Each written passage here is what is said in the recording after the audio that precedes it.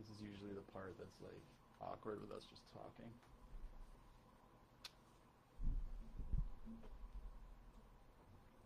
And we are live.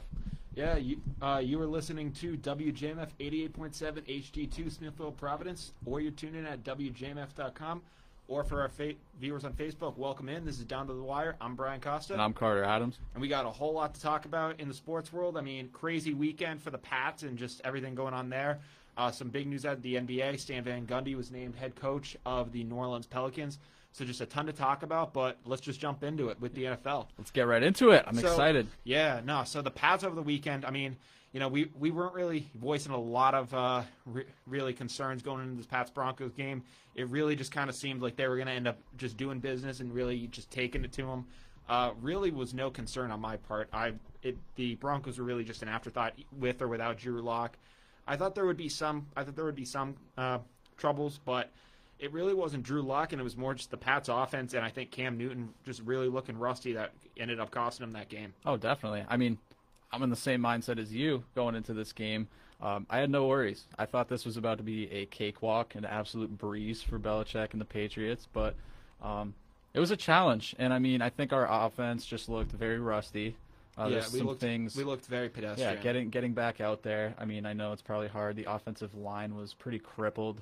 Yeah. But for the most part, I had no worries, and I was very disappointed with the outcome of the game. But yeah, gotta work some kinks out. As was I. I mean, the one thing I will say is that, you know, the defense you could say held fairly strong. I mean, I don't think they allowed a touchdown all day. All those 18 points were field goals. I mean, Brandon McManus just had himself a career day for the Broncos yesterday. So all the credit goes to him for that win. I mean, he is the reason that the Broncos are celebrating this win today. Yeah. So I mean, I think that, you know, the Pats just looked incredibly pedestrian.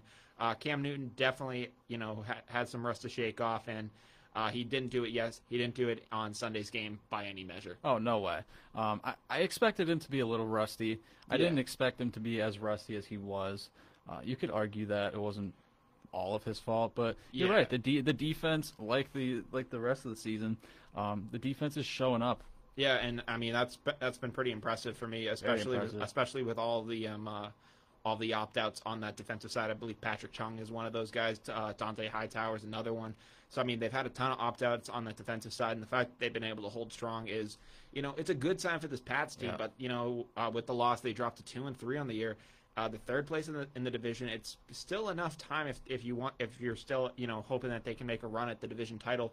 It's still in the hopes that, you know, but they really need to turn it on now. That's the thing, though. Yeah, you're right. That is the thing. They do need to start turning on the Jets about now. Yeah. We're getting towards the mid-season point, and if we want any hope at even a wild card spot, yeah, I mean, things got to start heating up in New England. I mean, the Dolphins are ahead of us right now. And they just had some crazy news in their situation too. We'll get to that in a little bit. Yeah. But you know, I mean, there was some things to, you know, kind of smile about if you're a Pats fan towards the end of the game, offensive wise. I mean, we saw the two trick plays to Edelman. Yeah. He threw that ball to James White across the field. That's a play that we've seen Edelman run this team. I think that's the third time I've now seen that play live in a game. They ran it against the Packers, and I think they ran it against another team, but I can't remember exactly who else. But it seems to be a play. It was the Pittsburgh Steelers who they also ran it against during the opener in 2019. So I mean, it seems like a very successful play. It gets them a lot of yards. Obviously, that's really only a play you can pull out like maybe 2 or 3 times a year.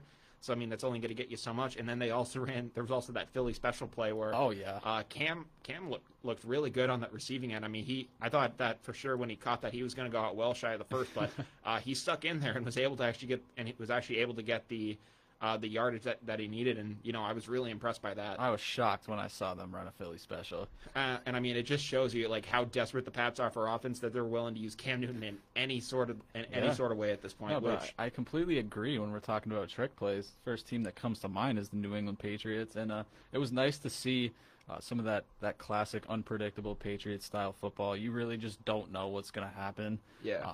The one thing that I am disappointed with that though is that, you know, if you're going to run trick plays like that, you have to get the win. Definitely. I mean, there was a play, you know, the famous Julian Edelman pass that is now engraved in the minds of so many Pats fans. That was run, it was run the 2014 AFC divisional game against the Baltimore Ravens. But the Pats had actually ran that same formation and same play earlier in the season. They ran it in the blowout loss to the Chiefs down in Arrowhead, during that slaughter where Jimmy Garoppolo even got in the game at that point. Yeah. I mean, it's just, but the difference in that play, though, when they ran it with Edelman, is that when they did the pass to Edelman, there was an opt out of the play where he basically was able to just instead of just going for the pass, Brady managed to find, I think it was Brandon LaFell across the middle instead of going to Edelman on that back route looking for the double pass. Mm-hmm. I feel like when seeing something like that, it worked on the Philly special plan, it worked on that. I just wish that they had opted to something else there, because I feel like you're emptying your bag of tricks in a game that you shouldn't have needed to. Yeah, you're just more predictable after you use up those trick plays, and I agree. You got to get the win if you're pulling those out of the back pocket. And predictable isn't something I like to throw around with Bill Belichick, because he will pull anything out to get a win. So I'm not going to say that there's nothing left in his bag of tricks. But those are two solid plays that seem to get you yardage, and that's not what your offense is really based around. And it's like when you use those against a team that you probably weren't anticipating to, if you do manage to get to a playoff spot, which it's possible at this point if they can really turn it around, and with the production you've seen out of some of these guys, but if those plays aren't there and you can't get that critical first down, then it's just gonna, I feel like that's gonna come back to haunt you later in the season. Definitely, because you're right. It makes, I know you don't like to use the word predictable with Bill Belichick, but it does make you more predictable when you're just essentially wasting plays like that, ones of great caliber that can get you so many yards. But I know we started talking a little bit about Miami. Yeah, I want to shift over to that situation. Yeah, so the Miami Dolphins, they're currently 3-3 in the division. They're second behind the Buffalo Bills. Actually managed to beat out the Patriots to that second spot. We haven't seen Miami really in this close of competitiveness since really 2008 when Brady went down with an ACL and they took the division. They're seeming to look really solid, but they decided to make the change from Ryan Fitzpatrick, and it's now going to be Tua Tagovailoa taking over at QB for them. I thought this move came a little sooner than I thought they were going to do. I agree. Yeah. I think that if Tua can get them the production that they want, then that's great. But I thought the reason they were going to keep this guy on the sidelines, some people were even talking originally keeping him on the sidelines for an entire year, was because of that hip injury that some people even thought could have been career threatening. Yeah. And I am worried about how he's going to do. Does he have the time off? I don't. Brian Flores is a Bill Belichick guy. He does have a good head on his shoulders, so I feel like he is going to look at Tua and say, if this guy isn't ready, I'm not going to play him. But if he feels that he's good to go, then I am excited for what the Dolphins can do. But I'm also wondering, like, you do have some momentum kind of with Ryan Fitzpatrick. Mm-hmm. Is now the right time to shy away from that, or should have another loss, which having 4 losses on the season, it's not going to cripple you. So I am kind of concerned about that. I don't know if they should have tried to ride the momentum a little longer. I 100% thought that Ryan Fitzpatrick was going to have at least a full season with that team before Tua would replace him. It was going to happen at some point, but it's not like Fitzpatrick looked bad. He looked actually pretty solid for what you expect out of a Ryan Fitzpatrick football team. I thought that Tua would probably get in. I knew some people were talking about a full season of no Tua. I wasn't really buying that. I did think that he would get in at some point. Yeah. But I thought that would be around like more past the trade deadline of the season. I thought it would have been around maybe week 11, week 12. I think they're facing the Bengals in one of those weeks. Yeah, but clearly the Dolphins are ready to pull the trigger and start trying to actually execute. And if Brian Flores thinks that Tua's going to give him the best shot at doing that, then can't disagree with him. Tua's a great player. We saw it in college. The fact that he was drafted with an injury was just super unfortunate. And if he got his time on the bench and his time being mentored that he needed to have, I see no reason why he couldn't be ready now. Yeah, if he's good to go, then I think the Dolphins can really go places with this team. But I just hope that they didn't pull the trigger too soon and potentially impact this guy's career for years to come. Yeah, let's hope he's actually healthy. Yeah, I mean, if that hip is still nagging, then this is going to be a problem that is going to carry with him for the rest of his career. And that's why I thought that Ryan Fitzpatrick had at least a full season, is because that hip injury. I don't know the specifics of it, but I know it was bad. It was bad enough to put him out. It was. I mean, he was having nagging injuries with Alabama before that, but it was almost just like, oh, he's not injured, he's hurt, and there's always that comparison of, if you're hurt, you can go out there and play. If you're injured, and you're basically on a list and you're not eligible for that game. Mm-hmm. Tua was playing injured. No, you're right. He wasn't playing hurt in those games. He was playing. He was injured, and Nick Saban definitely drained the most he could out of that guy before. Knowing that, this is like one of the best QB prospects I've had. You know, I mean, you can make the argument with Jalen Hurts as well, but this is one of the better QB prospects Alabama's had, which, you know, Alabama, for all the talent they've had, QB has been one of the ones that they've been lacking in. Yeah. I mean, A.J. McCarron, solid QB in college, but really has never had the chance to translate. Solid backup in the NFL. Yeah, never has really had the ability to translate to the NFL. In terms of having really, you know, top NFL talent, Jalen Hurts will have to wait and see, you know, what if he ever gets a real shot in Philly. But Tua is really kind of one of those first guys that Saban has had at least at this level. I would think. This guy has shown so much potential. I mean, watching some of his highlights in college, he is able to. He's a magician on the field. I mean, the guy he's big. He's got a hell of an arm. Yeah. And he seems like he'd be cut out to be a very good leader too. And yeah, I can tell from his interviews and everything. He's a very classy guy. He's someone stoic. who I would want running my football team. Yeah, I mean, he's a great face for the franchise. For a young kid, he's already very mature. Yeah. You know, I think that he's a great prospect for Miami. I'm just hoping that hip injury, you know, less than a year removed, is not an issue. Yeah, that's really the only thing. Because he had to get really serious surgery in order to basically, you know, be back to where he is right now. Yeah, that's the only concern I have with Tua, is the injury, and if he can continue to stay healthy and work towards overcoming that, I mean, go him. Yeah, I mean, there was a play in that Miami game. He actually went 2 for 2. I think he is currently, you know, 100% passing. Yeah, he came in with like 2 minutes left or something like that in the game. Yeah, Marino doesn't have 100% passing. Yeah. No, but you know, there was a play where he did have to test his legs. It was for his first NFL career pass. Had a roll out into the end zone, typical to a play. And he looked solid. So, I mean, if he can consistently do that, then I think the Dolphins are going to be in good shape. Yeah, let's hope so. Yeah. You know, let's see. Another issue going on in the NFL, at least, you know, legitimacy-wise, we're talking about if the Dolphins with Tua can make a run. We're seeing if the Pats can get out of this rut and do it. Yep. A team that's, you know, really performing to high expectations this year that I thought could have taken a step back and, you know, just barring the success of their quarterback, has really just been the Tennessee Titans. They're 5-0 on the year right now. Mm-hmm. Ryan Tannehill is doing this all right now. I know I think he had a little bit of a battle with COVID. He seems to be going back and strong now. Derrick Henry looks like the Derrick Henry of last year. You know, they seem to be really hitting their stride right now. Do you think the Tennessee Titans are a legit contender in the AFC? Yeah, I really do. I had the same concerns going into this season that you did.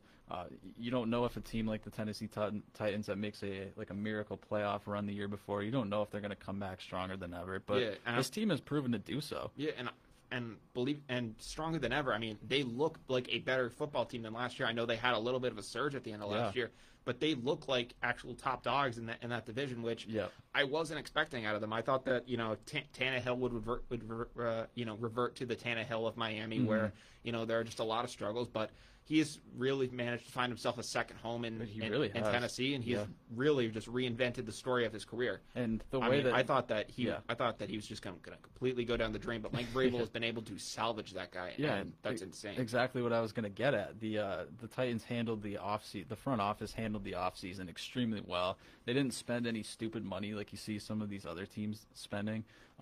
They were able to reclaim the majority of their team. Their defense still looks solid. I mean, this Titans team could be a powerhouse for a long time. Yeah, I'm actually seeing a comment in the thing in our chat saying that the Titans are like the Patriots 2.0. Yeah. I wouldn't necessarily go to that comparison. I mean, I do see where they're building a formidable defense. I mean, you do have a lot of former Patriots on that team. You got Logan Ryan, you got Malcolm Butler leading the squad over there.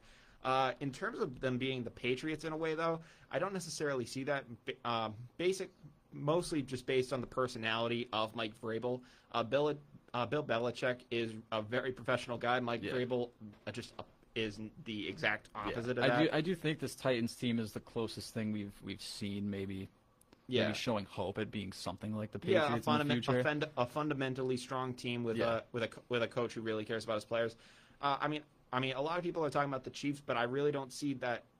When you Chiefs are a super team. The Patriots have never been a super team. Yeah, I mean, 2007, you can make the case. You can make the case, but But I mean, the Chiefs are actually a very differently built team than the Patriots. I mean, the Pats have always tried to have a strong defense, and then whatever happens on offense is just a bonus essentially to them. Not in 2007. Well, that was the caveat. Yep. But you think of that 2014 Patriots team. I mean, they made the Super Bowl with Brandon LaFell as a solid receiver, and LaFell was just a backup in Carolina. Yeah. So when they have guys like Edelman and Gronk who became great weapons for that team, they were able to thrive. And even when they didn't, and Brady was throwing to guys like Aaron Dobson and Kendrell Tompkins, he was able to take a team like that to the AFC Championship game. So, I mean, it's really just been whatever they can get on defense is, the best possible scenario. And then whatever comes on offense is secondary. And that's very similar to what we are seeing in Tennessee. Yep. I would, and then, that contrast what we're seeing in Casey where their defense really isn't as strong and it's just a super powered, high-flying offense. Yeah. You can make the argument that the Kansas City Chiefs are far from a super team until that Le'Veon Bell signing. Yeah, I mean, that Le'Veon Bell signing just put them over the top. But right now they're looking more like the NFL's version of like a Golden State Warriors type team. Yeah, where it's just absolutely stacked and they show no sign of slowing down. Yeah, absolutely. I mean, the Chiefs have just been, killing it. I mean, I can't believe that Le'Veon Bell, ended up getting that deal from the Chiefs. I mean, if you couldn't have thought that they couldn't have gotten any more weapons, we were wrong. Yeah. What a move. Yeah, what a move. Yeah. Another team that we're wondering if, their legitimacy is real is the Pittsburgh Steelers. They're also currently 5-0, but they're in the same division as the Baltimore Ravens with the reigning league MVP, Lamar Jackson. The Ravens are currently 5-1, so they have played an extra game. Do you think that Pittsburgh, with an aging Big Ben in that roster, do you think they can hang with this Baltimore Ravens team, or do you think that Lamar Jackson is going to have the last word? Yeah, they play each other twice this year, right? Yeah, so they're playing November 1st, and they're also playing November 26th. I really do think the Steelers can hang. I think Baltimore takes one of those games, and I think Pittsburgh takes the other one. Yeah. Pittsburgh, they look very solid. I mean, Big Ben. It makes complete sense to me that he would try to come out at least one more solid year and just try to ball with this Steelers team. It's not like they're bad. They have a lot of weapons still, and their team for the most part is pretty young. So it doesn't surprise me that outside of the quarterback, obviously, but but it doesn't surprise me that Mike Tomlin would try to come out and get the most out of this guy. Yeah, I mean, saying that the team is young, I 100% agree with you there. I mean, that also can be an issue though if being young can also equal inexperience. Yeah.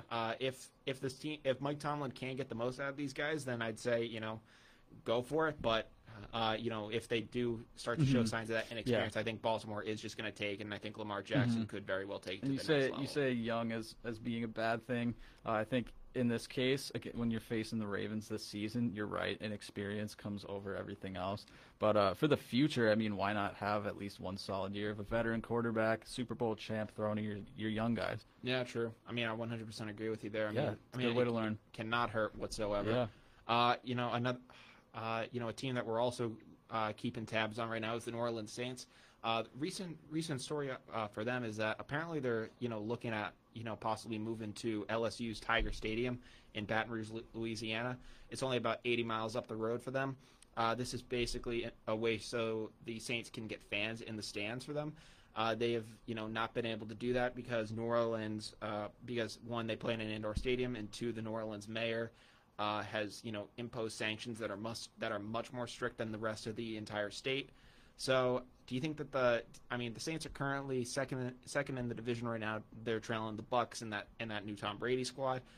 Do you think this is a move that's going to help them, or do you think this is just them just really kind of just stretching for something? Yeah, I mean, fans definitely can't hurt, but relocating that can hurt. Yeah, I mean, from what I heard from Sean Payton, the players do seem on board with the idea of it. Yeah. So that is something I'm sure coming by. from a player's standpoint, especially if you're a New Orleans Saint playing in the Superdome, you're used to that crowd noise, and it's got to be weird when you don't have it there.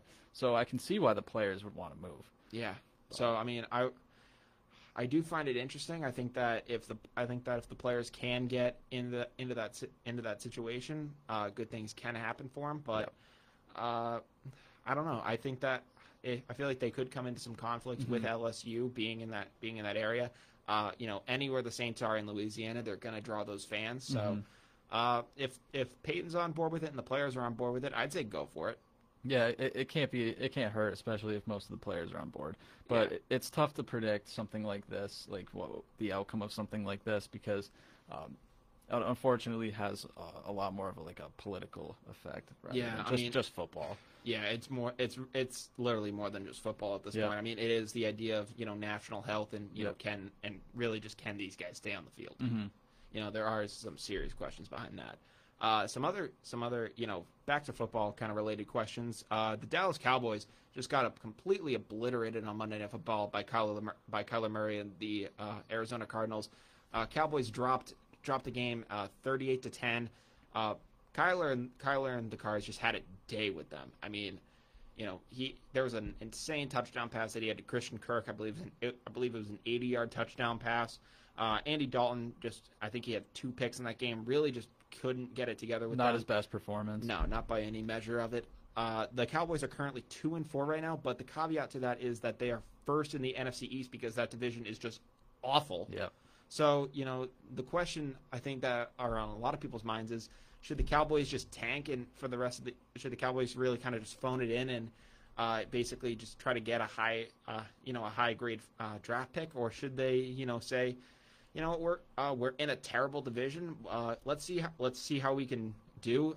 Even though Dalton isn't going to probably be the guy for our future, that's going to be Dak when he does get back on the field healthy. We're going to try to ride this thing out and see, maybe a miracle can happen. Should they, pray? Should they try to go for that miracle, or should they just, just basically, just go with the safe bet? Yeah, when we're talking about the two decisions they have, I think the majority of it depends on Andy Dalton. I think you're Andy Dalton in this situation. You got to be thinking, okay, I'm put into this situation where starting quarterback gets injured, and I have more weapons around me than I've ever had in my entire career. This is the season that will make or break Andy Dalton as a player, and this is the season that will decide if Cowboys will try to tank or if they will be, like some people say, hoisting the Lombardi Trophy. I mean, I'm going to steer away from that being an option because I really just don't think that will happen. I mean, I don't see Andy Dalton being Nick Foles with this team. Oh, no way. But he still has a shot to prove himself. And even if that goes beyond this season, I'd like to see him still be respected as a player. And I think that's going to come from this year. But in terms of the Cowboys, I really don't see Andy Dalton actually getting it done. And, no. I mean, I've never really seen that level of consistency out of Dalton in my days of watching the NFL. Yeah, I mean, he's got talent. Yeah, I mean he's called the Red Rifle for a reason. He's got a hell of an arm. But I just don't think that he's going to be able to get it done. I don't think he will either. Even though that he has a ton of talent, I kind of look at this like this chance for him. It's very similar in my opinion to the chance that Teddy Bridgewater got when Drew Brees went down against the LA Rams last year. Yeah, exactly. But Dalton didn't have like a devastating injury. He just got benched for being bad. Exactly. Well, so I don't know if he got benched for he got benched for being bad, but they were also trying to tank. Exactly. Part of that could go towards the fault of the organization. Yeah. So I mean, the Cowboys they do have a ton of weapons. They got Cooper, they got Gallup, they got CeeDee Lamb, Ezekiel Elliott. Exactly. So I mean, they are loaded and they are poised. I think that in that weak division, they are clearly the best team. I don't think the Giants are going to be able to keep up with them. I don't think that the Philadelphia Eagles will be able to do that either.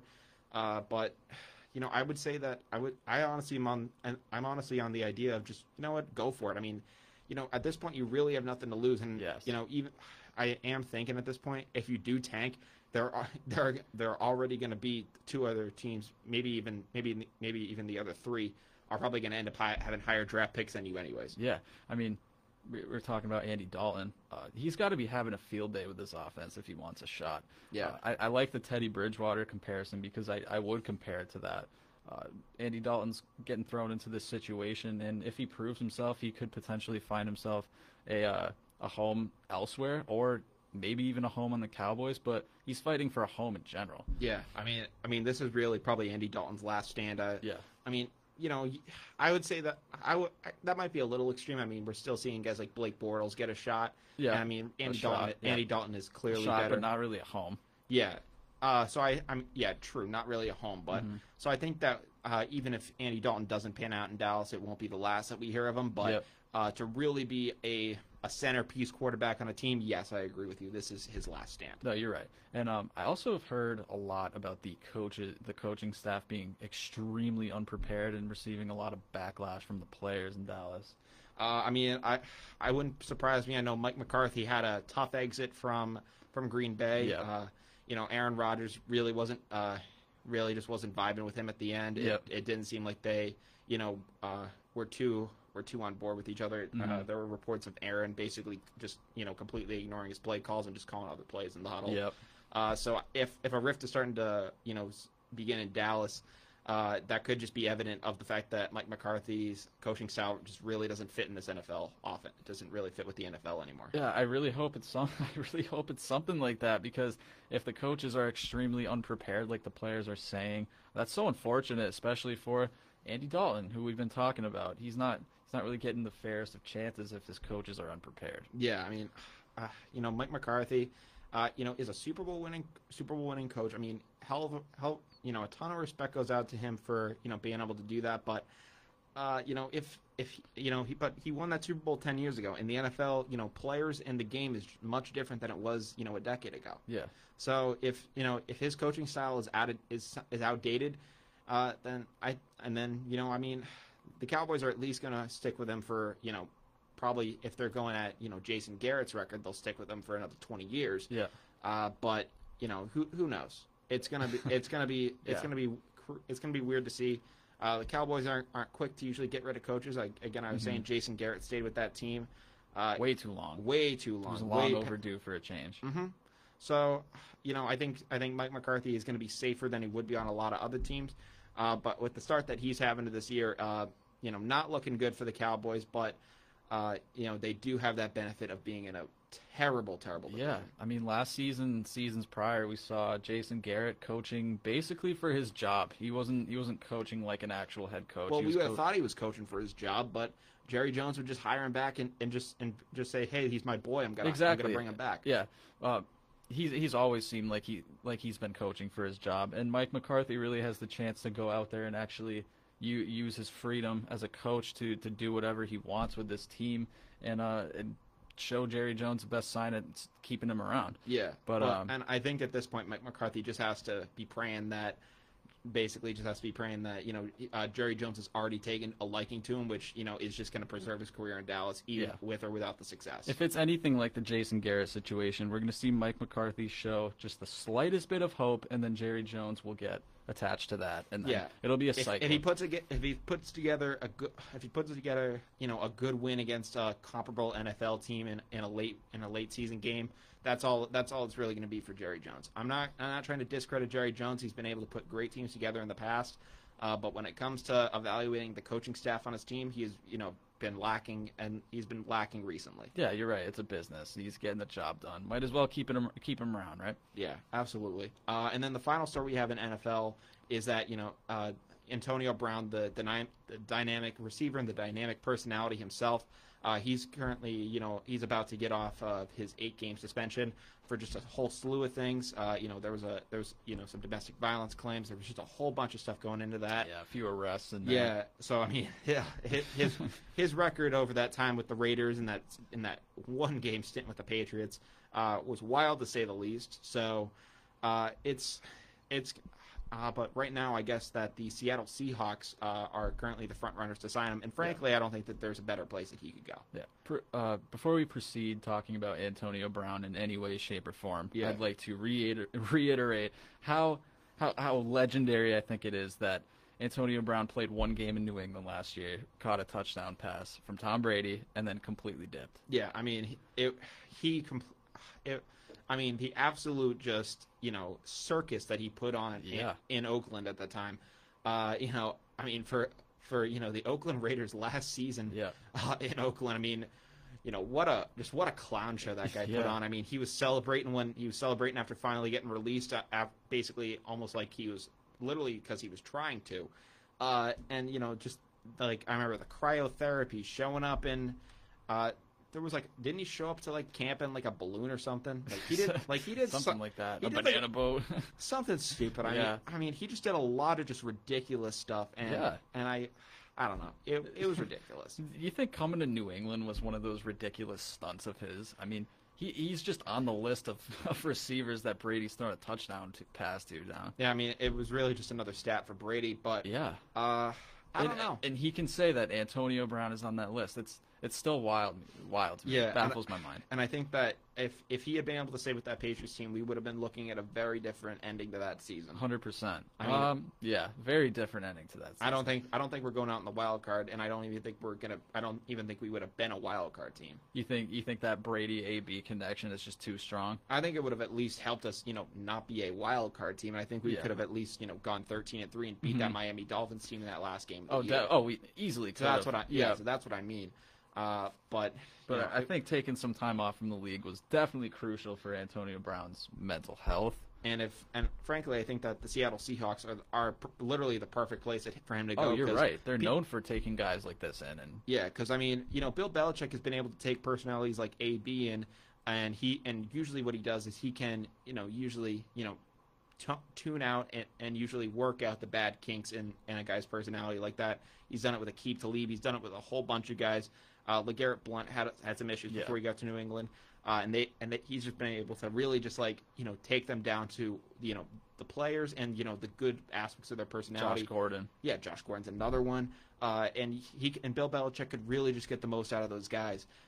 Seattle does something very similar, but instead of stripping those negative personalities, they don't necessarily remove them, but they almost try to find a way for it to work with their environment. Exactly. So I wouldn't be surprised if AB takes his first steps into that Seattle training facility with a camera crew, and Pete Carroll sees it, while Bill Belichick would say, "Hey, get out of my training facility with that camera crew." Pete Carroll's going to say, "Okay, you have a home here. You can be yourself. If you can execute on your personal needs, you're going to be able to play better." Yeah, and I mean, I think that it's a good home for him. But I guess, people are apparently there are rumors that the Seahawks aren't the only team looking at AB. But frankly, they're the best fit. Yeah, they're the best fit. I don't think Bill's gonna ever look at him again. I think it wouldn't hurt, especially with how lacking we are on that offensive side of the ball. Yeah. But I think after the stunt that he pulled in New England, I don't think that he'll be coming back. Yeah, there's no way. There's no way. Yeah. But that's really all we have in the NFL so far. But in the NBA, we also have some big news as well. The New Orleans Pelicans, named their next head coach. Sam Van Gundy was signed to a 4-year deal. Van Gundy is 61 years old. He has a regular season record of 523 and 384, and a postseason record of 48 and 43. He is most notorious for bringing the Orlando Magic to the NBA Finals in 2009 with helping that Dwight Howard squad. Van Gundy is kind of an old school, is actually really just is an old school guy. He's a get up in your face. He's not going to be coddling you. For a guy like Zion Williams, do you think this is? I'm really not 100% sure if this is the type of guy that should be taking over for the Pelican squad and trying to get the best out of Zion. But I I can understand it. I mean, it could just be like a kick in the pants for Zion and hopefully fire him up and the idea could be a pissed off Zion could be maybe the Zion you want to see. Yeah. But if Zion gets too pissed, he's not going to end up liking New Orleans and he's going to end up leaving. Yeah. So I mean, I think it's a good balance, and I think that Van Gundy needs to find that balance. Otherwise, it could be disastrous. The league and the Pelicans have all shown that Zion Williamson is pretty much the future. Yeah. He shows so much potential. I mean, this guy has his own sneaker deal before. He's already on the cover of NBA 2K for the next generation of consoles. His hype is absurd. I mean, he hasn't come out in his rookie year and balled nearly to the point that he should have been to receive that hype. Also, I don't think. There were injury concerns that I could say. Injury concerns, but he still did that for the most part. Rookie year, I've never seen another rookie with so much hype but such little execution on that hype. Yeah. With that said, I think Stan Van Gundy is the perfect fit in New Orleans. Like you said, he's a very in-your-face, old-school type coach, and I think that will honestly bring out the most in Zion's potential because, like I said, his hype surrounding him is way higher than what he's actually left in the NBA at this point. I'm just hoping that's the type of guy Zion is, because I mean, so many of these NBA players at this point are so soft. Yeah. And all of them just want to be coddled by a player coach. Yeah. Fire that guy up. I mean, we need to see some aggressiveness in the NBA, and perfect opportunity. Perfect guy. I mean, and if Zion is kind of that guy who he's kind of a bulldog like that, and if Stan Van Gundy getting in his face and just telling him, hey, you're going to do things my way, and we're going to be successful doing this. If that's how Zion thrives, and that's going to be awesome for him, because he's going to be just passionate about coming out there and really doing his thing. I just hope that is his personality, and not someone who needs their coach to tuck him in at night. Yeah, I mean, passionate about being good, but passionate about being in New Orleans too. I mean, I don't think we've seen a lot of that in the past from any New Orleans player. Yeah, I mean, Anthony Davis even decided that he was sick of it there. I mean, everyone. There's no passion in being there. I mean, Lonzo Ball, even I mean, he's shown signs of improving, but it's not like you hear his name all the time like he was in LA. I mean, New Orleans even sucked the life out of LeVar Ball. I mean, you don't hear from him anymore either. Exactly. Yeah. So it'll be nice to see someone. Hopefully get some sort of pride from playing in New Orleans. I mean, this guy. There's so many branding opportunities moving forward. Absolutely, and perfect opportunity. I 100% agree. Yeah. If Van Gundy can get it done, then I think good things can happen. But it's gonna be tough because I mean, you've had a lot of guys, just end up leaving that franchise. You've had Chris Paul, who, back when they were the New Orleans Hornets, obviously they moved to Charlotte, and it's not the same franchise anymore. Yep. But New Orleans has had a tough time holding on to stars like that. So I am wondering what's going to happen. One of the New Orleans stars that did leave was Anthony Davis. He paired up with LeBron on that Lakers squad. Yeah. They took home the title this year. Really, just dominated in the bubble. Yeah. I thought the Clippers were going to give them a battle, but they just completely keeled over. Mm-hmm. Very disappointing to see out of them. But the Lakers seem to look like they're going to try to maybe get a little mini dynasty going. Dynasties are usually around 3 championships. Yeah. Do you think? And it's kind of begging the question right now: should the Lakers really kind of just keep their squad together especially with the young guys, and try to build for it? Or should they just say, all right, we're gonna not really blow it up, but instead kind of trade away some of these younger guys and really gun for a super team? And a lot of people are possibly talking about guys like a Banana Boat squad, like trying to get a CP3 and a Melo to make LeBron happy. Yeah. A lot of people. I saw a thing on ESPN, I believe it was, or Fox Sports. I'm not 100% sure. And they were basically saying after the finals Kyle Kuzma had, trade him for whatever you can get.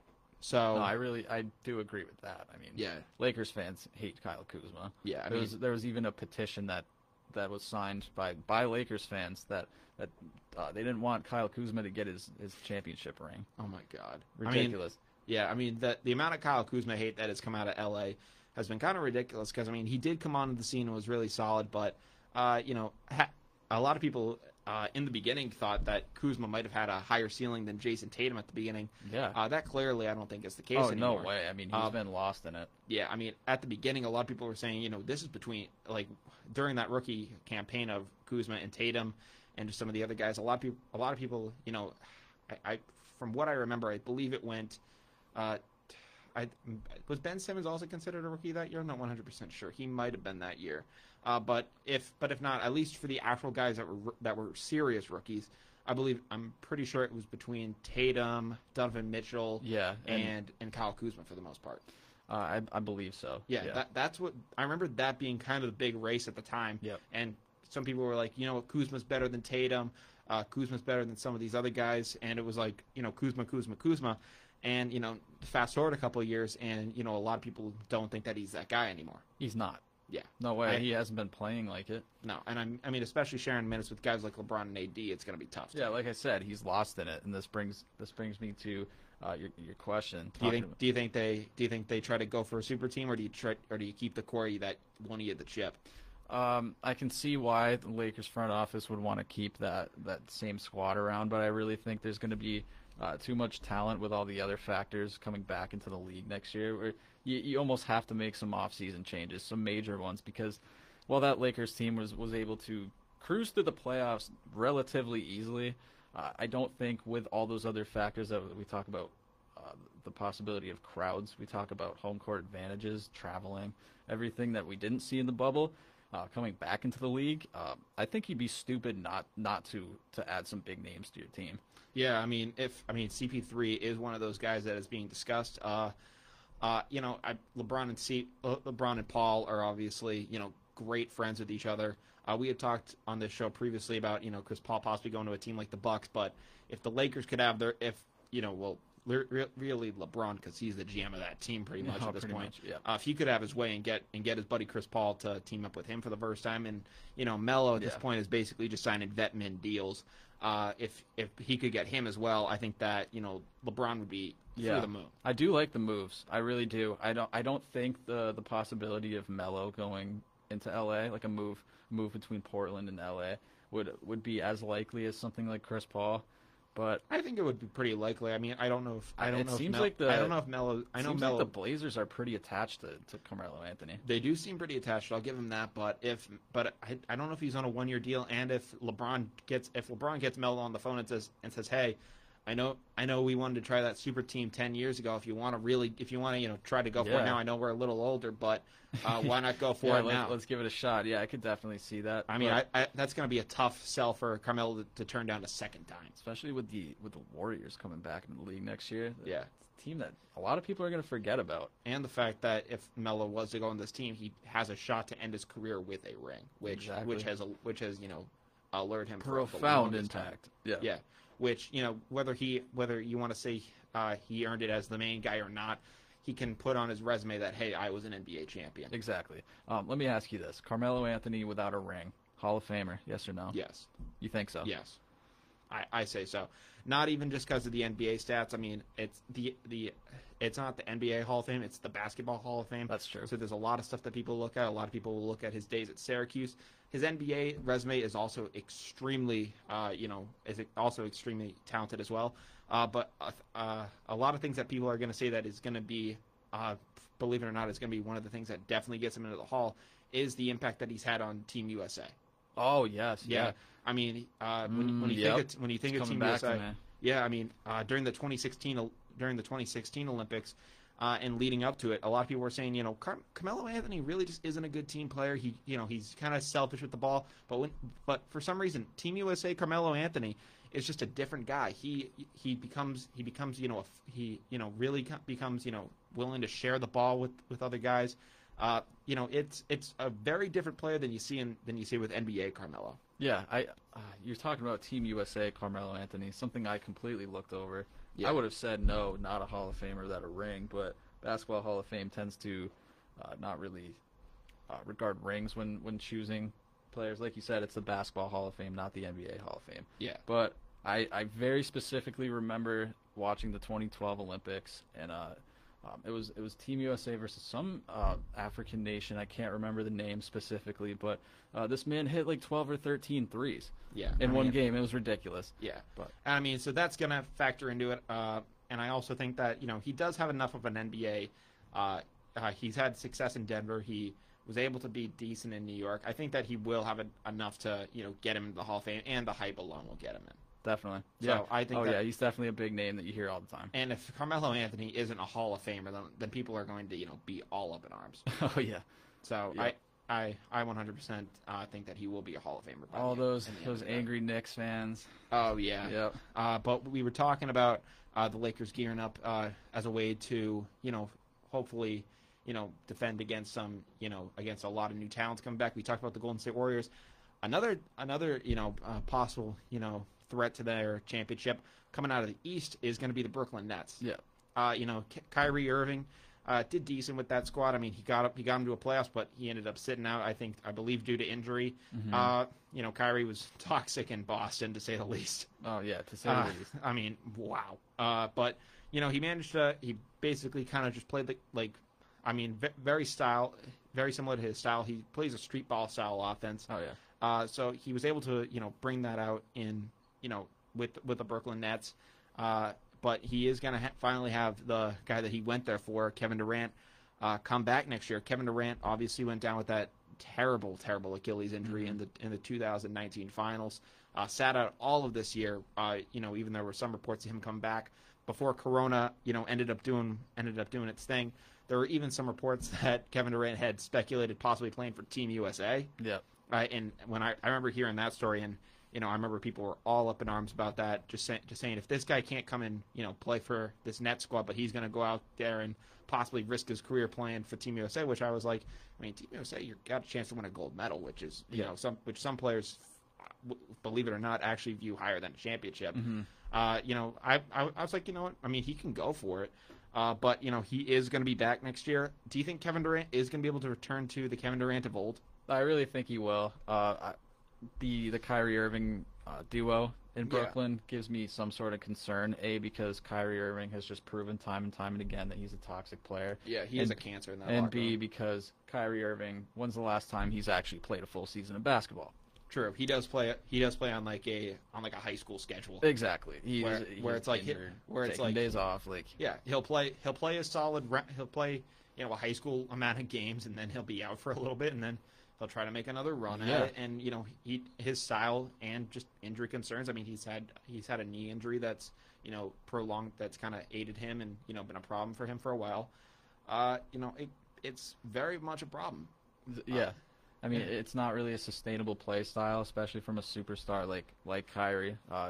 If I'm coaching the Nets, Steve Nash, you got to expect more from Kyrie than that. I kind of agree with you. It is going to be more of a referendum on can Kevin Durant get back, but how can Kyrie? Because it's you're still establishing a duo, and in the duo you need both sides to pull their weight. You got two superstars. I have no doubts that KD will come in and keep doing his thing, pick up right where he left off in the 2019 finals. Yeah, I think that he'll be able to be just fine. I'm not too worried about it, but an Achilles injury, and the Achilles is a tough injury to come back from. The only one that has really been able to ever come back and play at that similar level or be better, consistently. The only real guy who's ever really been able to do that in the NBA is Dominique Wilkins. Yeah. He was able to come back and look like himself. Mm-hmm. But other than that, the Achilles injury has really kind of damaged a lot of NBA careers. You think of Kobe, who had his Achilles injury in 2013, really was never the same again. Yeah, no. So that I do have my concerns, but I do think that Kevin Durant, especially playing, he even at his height, it's kind of a deception kind of thing, because you'd think at being like 7 feet tall, he's going to be all around being down low, but he really isn't that. He's going to be taking those shots on the outside, and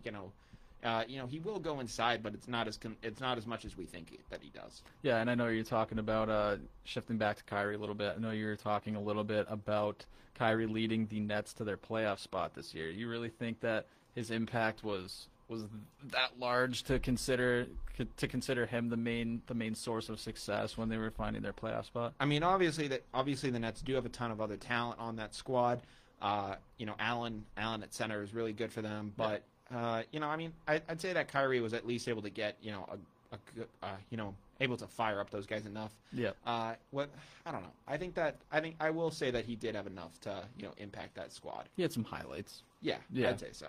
Let's hope he can come out and lead that team, because that's really what Kyrie Irving lacks, is his leadership. Nobody wants to look up to Kyrie Irving in the locker room. I'm sorry.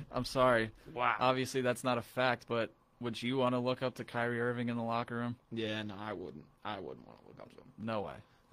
Yeah, so that's really all that the NBA really has going on right now, especially since the fact that they're just entering their off season. So we're gonna have to see some whatever stories end up happening in the draft as that becomes as that starts eventually start itself up. But that's really just an unknown at the moment. Yeah. So let's shift over to MLB before we almost go down to the wire. Yeah. So in the MLB, the Atlanta Braves, very much in the style of Atlanta teams. Very predictable. Very predictable, yes. Yeah. Blew a 3-1 lead to the LA Dodgers in the National League Championship Series. The Los Angeles Dodgers have moved on to the World Series to face the Tampa Bay Rays. The Rays also almost blew a 3-0 lead, which hadn't been done since the 2004 Yankees, and they're the only team to ever do that. Please remember that. But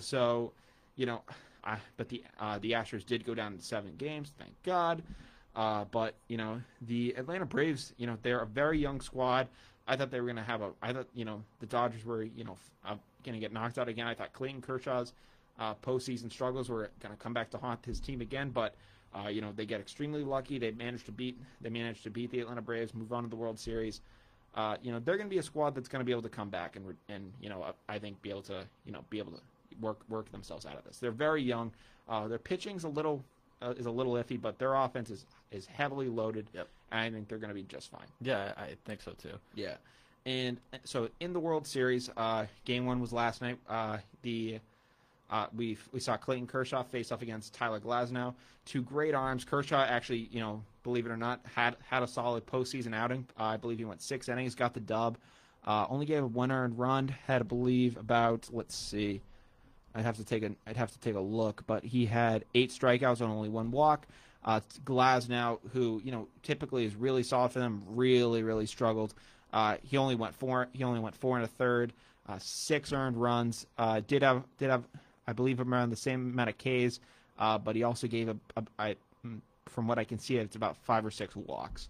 So not the type of numbers you need to see if you're trying to win a World Series game.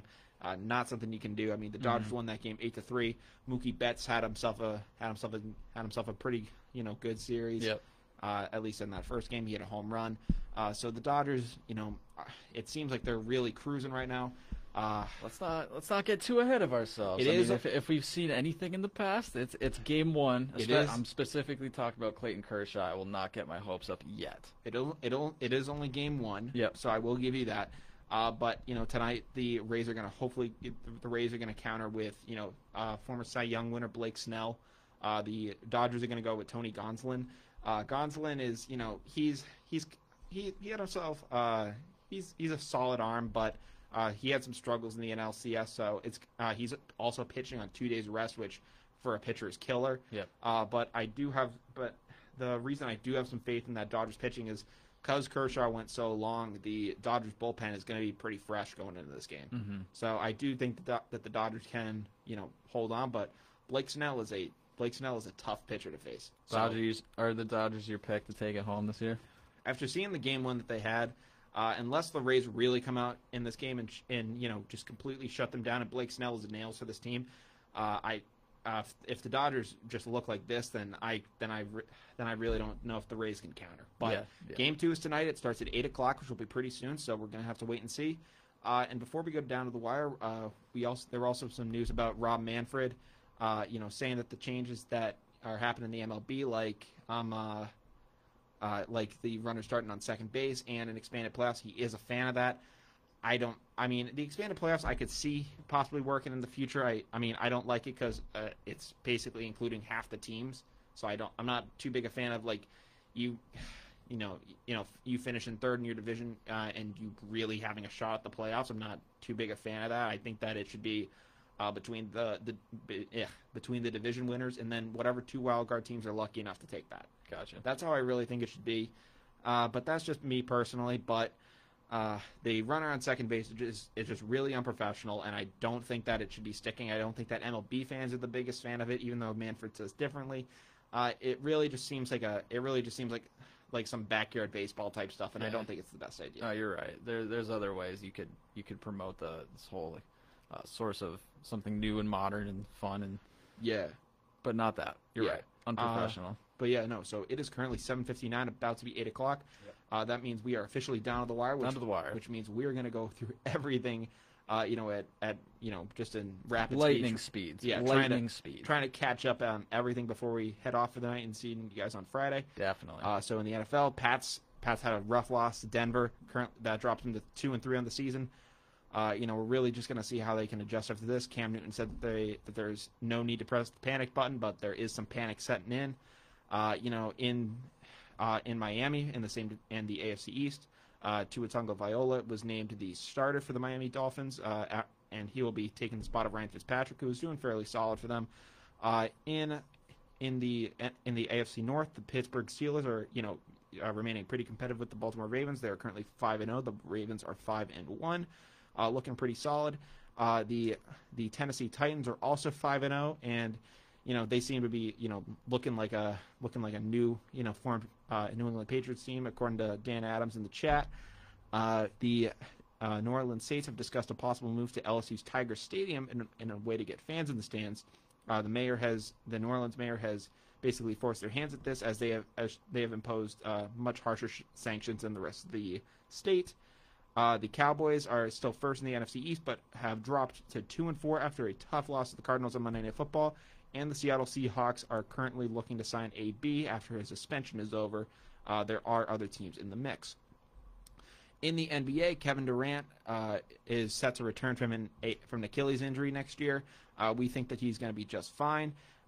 In LA, we think that the Lakers should gun for a super team. And in New Orleans, the Pelicans have named Stan Van Gundy to be their next head coach. Van Gundy is most notable for leading the Magic to the finals in 2009. In the MLB, the Atlanta Braves blow yet another. The city of Atlanta blows yet another lead. This time it's the Braves against the Dodgers. Dropping that series 3-1 after they were up. In the World Series, we have Rays versus Dodgers. In Game 1, the Dodgers just absolutely went off. In Game 2 tonight, we have Blake Snell versus Tony Gonsolin. In MLB, Rob Manfred has said that he is a fan of the current MLB rules. So we talked about all that during the show. If you guys missed it, this is going to be on Instagram later, and you can watch it back here. You've been listening to WJMF 88.7 HD2 Smithfield, Providence, or you've been listening at WJMFradio.com or on Facebook. But thank you guys for tuning in so much. We'll be back on Friday. I'm Brian Costa. I'm Carter Adams. And this has been Down to the Wire. We'll see you guys. Thank you guys so much for listening. We appreciate all the support.